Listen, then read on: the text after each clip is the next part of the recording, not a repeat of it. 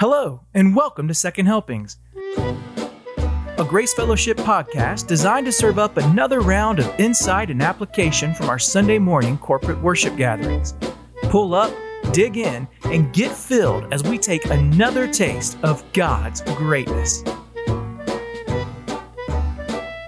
So Dan, we always know when we're preparing for a message, there's always something that's got to get cut. We don't have 2 hours on a Sunday morning. So there's always things we want to continue to talk about. And we've talked a little bit since Sunday, just some parts of this message of enough. What were some of the things like you just want to make sure people really pick up on, or maybe some things you weren't able to get to in the text on Sunday morning? I think that everybody has a point in their life, whether it's through disease, a bad relationship, a hope misplaced, some disappointment. Everybody gets to the end of their rope and they really start determining what is the most valuable for me in my life. And those, as people look back, they're painful in the moment, but they're really gifts because they actually orient you toward what is the most valuable. And in John 6, that's exactly what happens with the disciples. You've got the crowd who's just been fed the day before, and they are looking for more food, or they're looking for Christ to take them and make them the king so that they can overthrow the empire. And they leave. Because when they come to him, he's not going to deliver what they want. He's not a vending machine. Now, the disciples, are you going to leave as well? And when you read verses 66, 67 to the rest of 71 of chapter 6, they have two realities that they have landed on. Number one, you have the words of eternal life. In other words, the words that you give, the message you have, is unlike anything we've ever heard. We believe it completely. And you are the Holy One of God. So who you are, what you say. We don't understand everything else you're doing. We don't understand the political landscape. We don't understand where this is going next. All we know is this is who you are and what you've said, and that's enough. And so what seems to be almost the possible end of this ministry that's taking off was the beginning for the disciples, and it's actually the starting place and the place that we regularly revisit in our lives as Christians, where we start going, maybe that's slipping. Maybe I've been putting my hope in this. I've been putting my hope in that person. And fundamentally, it always comes back to, is Jesus Christ enough? And we live in that spot, and that's the best place to be. Yeah, I think it's really interesting when you think about that too, because all of us, right, we would be like, yeah, Jesus is enough. I'd be like, yes, I wouldn't even stop and think about it. But maybe it's that stopping and thinking about it that makes me realize I'm not really showing that because I'm getting caught up in some other stuff or something's knocking me off guard. But going back to those basic core principles, this is the word of life Christ has. He doesn't need to fill all the gaps that I think I have in the world because he's more than enough in just these core principles. And I think that's really changes the way you're supposed to look at everything. Yeah. So you go, well, should I know this and should I know this? Should I have a handle on this? Should I be aware of that? And go, really, at the end of the day, what I know about who Jesus is and what he wants from me, that's all I really need. Yeah. Now, the rest of the stuff is window dressing. The rest of the stuff we traffic in, we'd love to know those things. Yeah. But I think those are gifts to us. When those things get pulled back, whether it's through a bad diagnosis or having to make a move for a kid and thinks all my friends are leaving, at those moments of most vulnerability, it's where Christ becomes so incredibly alive. And you actually get to prove or reveal where your hope really is.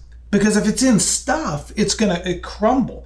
Soren Kierkegaard, the Dutch theologian, used to say that humanity or the ego is constantly trying to attach significance to something, whether what I do or who I know or where I live. And Christianity, by its very definition, is not allowing you to do that. You have to attach all of your identity, all of your meaning, all of your significance filters through Christ, and that's really walking by faith.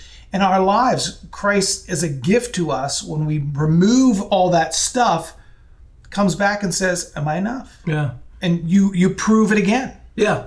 It's funny because when I preached a message a couple weeks ago about our identity being first and foremost as being part of the people of God.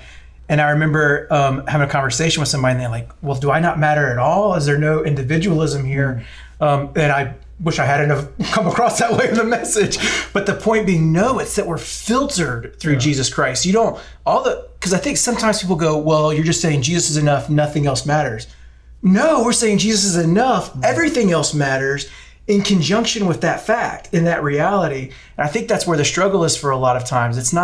We're not throwing the baby out with the bathwater here. We're saying Jesus is more than enough for everything because he is everything. Now you filter everything else through that. Yeah. And, maybe sometimes some things that you thought were really important aren't quite as important. But I think probably the other side too, right? Sometimes you're going to find something that maybe I wasn't paying enough attention to, something I didn't think was very important. It really is because of who Christ is in my life, and I need to change my emphasis. I think so much of that comes back to, it's like a prism. The light is revealed when it hits the prism. So you see all the different aspects of the spectrum. And Christ is that prism. Until the perspective that we have goes through Christ, my work, my relationships, the way I fit in society, all of those things are like silos. Yeah. They're individualized, they're disconnected. But as soon as somebody who sees all these things flowing through Christ, each one of them has not only uniqueness, but it has a meaning so that we understand it. And you don't understand it until you see it through Christ. So when Jesus says, unless you lose your life for my sake, you'll never find it, he's essentially saying the same thing as he's saying on the side of this hill when he's fed the 5,000. It says, do you want to leave me too? In other words, everything about who we are, our hopes, our dreams, our aspirations, our identity, functionally run through Jesus Christ. So that if somebody is disconnected, whether it's somebody who is seeing sexuality different or race different or whatever, we can look at them and not start off with the rebuke of wise up, but go, oh, I have such empathy. I'm so sad because you don't understand your sexuality and racial issues and political issues and community issues. Until you see Christ and connect there, you'll never see these things as the way you're intended. Yeah, it reminds me that we're coming up on 2 decades now from 9/11, right? It's been quite some time. And I was in college when that happened. I was a little bit older going to college. But I remember thinking that, and I wanted to be like everybody else. I wanted to do something. I got really engaged, looking at all these Secret Service type things and all that. And I'm at a Christian school. And I was talking to some folks that were recruiters for one of our government's agencies. And at some point I realized I've gotten a little bit out of whack. I had gotten to the point to where I gotten so concerned in this. I hadn't really thinking about giving my life up for Christ, but I was willing to give my life up because I was, obviously we all had this visceral response. I bring that up because it's interesting. I had to go through a time of self-searching where I thought about, is Christ the only thing worth giving my life up for? And I thought, yes and no. He is the only thing worth giving my life up for. But in doing that, he might cause me to give my life up for another cause as I follow him. And since that time, oddly enough, I think I've been a better citizen. I think I've been a better American as I look at my life through first and foremost being a citizen of the kingdom of heaven.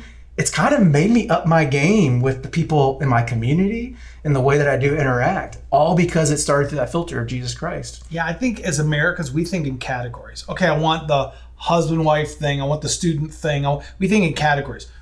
Jesus thinks in kind of like mountainside, like he's the peak and everything flows down. That's good. Yeah, everything's thematically through him. Yeah. And unless you get that piece. And so people who look at Christianity as if it's a set of do's and don'ts, you're just so blind because that's not it at all. So when Jesus says in Matthew 6, seek the kingdom first, and all these things will be added. In the immediate context is clothing and food, the basic stuff of life.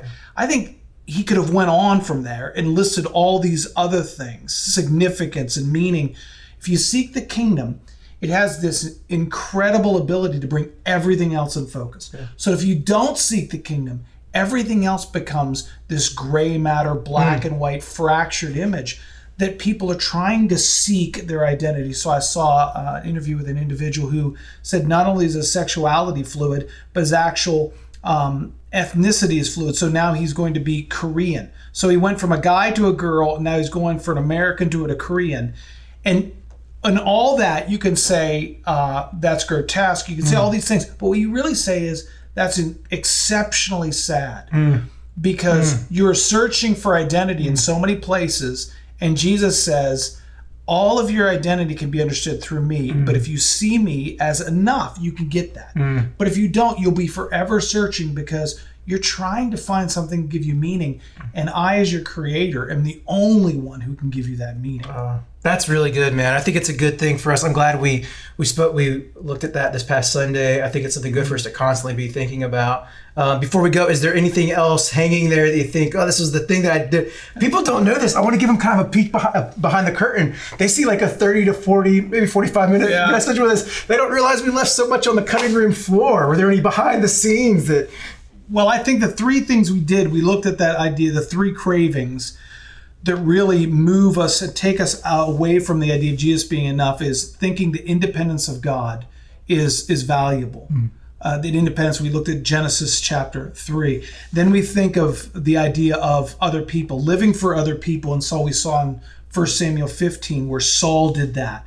And so he was addicted to what other people thought about him. And the third was this idea of comfort. I'm living for my comfort. So when it comes to independence from God or approval from other people or comfort, you can actually parallel in Luke 4 and Matthew 4, the temptations that Christ had fit the exact same categories.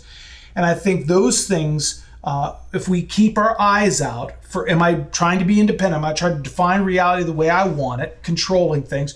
Or am I looking to appeal to people, or am I giving into something that I want to be comfortable? If we have that as a dashboard of our perspective and we pay attention to that, that'll insulate us from moving away from Jesus being enough. If we pay attention to those things, because those things to me are the things that they're the cravings. We talked about in the message, it's like a riptide. It takes you out from where you're safe. Those three particular things. And so if somebody would say, how do I make sure Christ is enough? Monitor that independence. If you're feeling like you're independent or dependent. Dependent is good.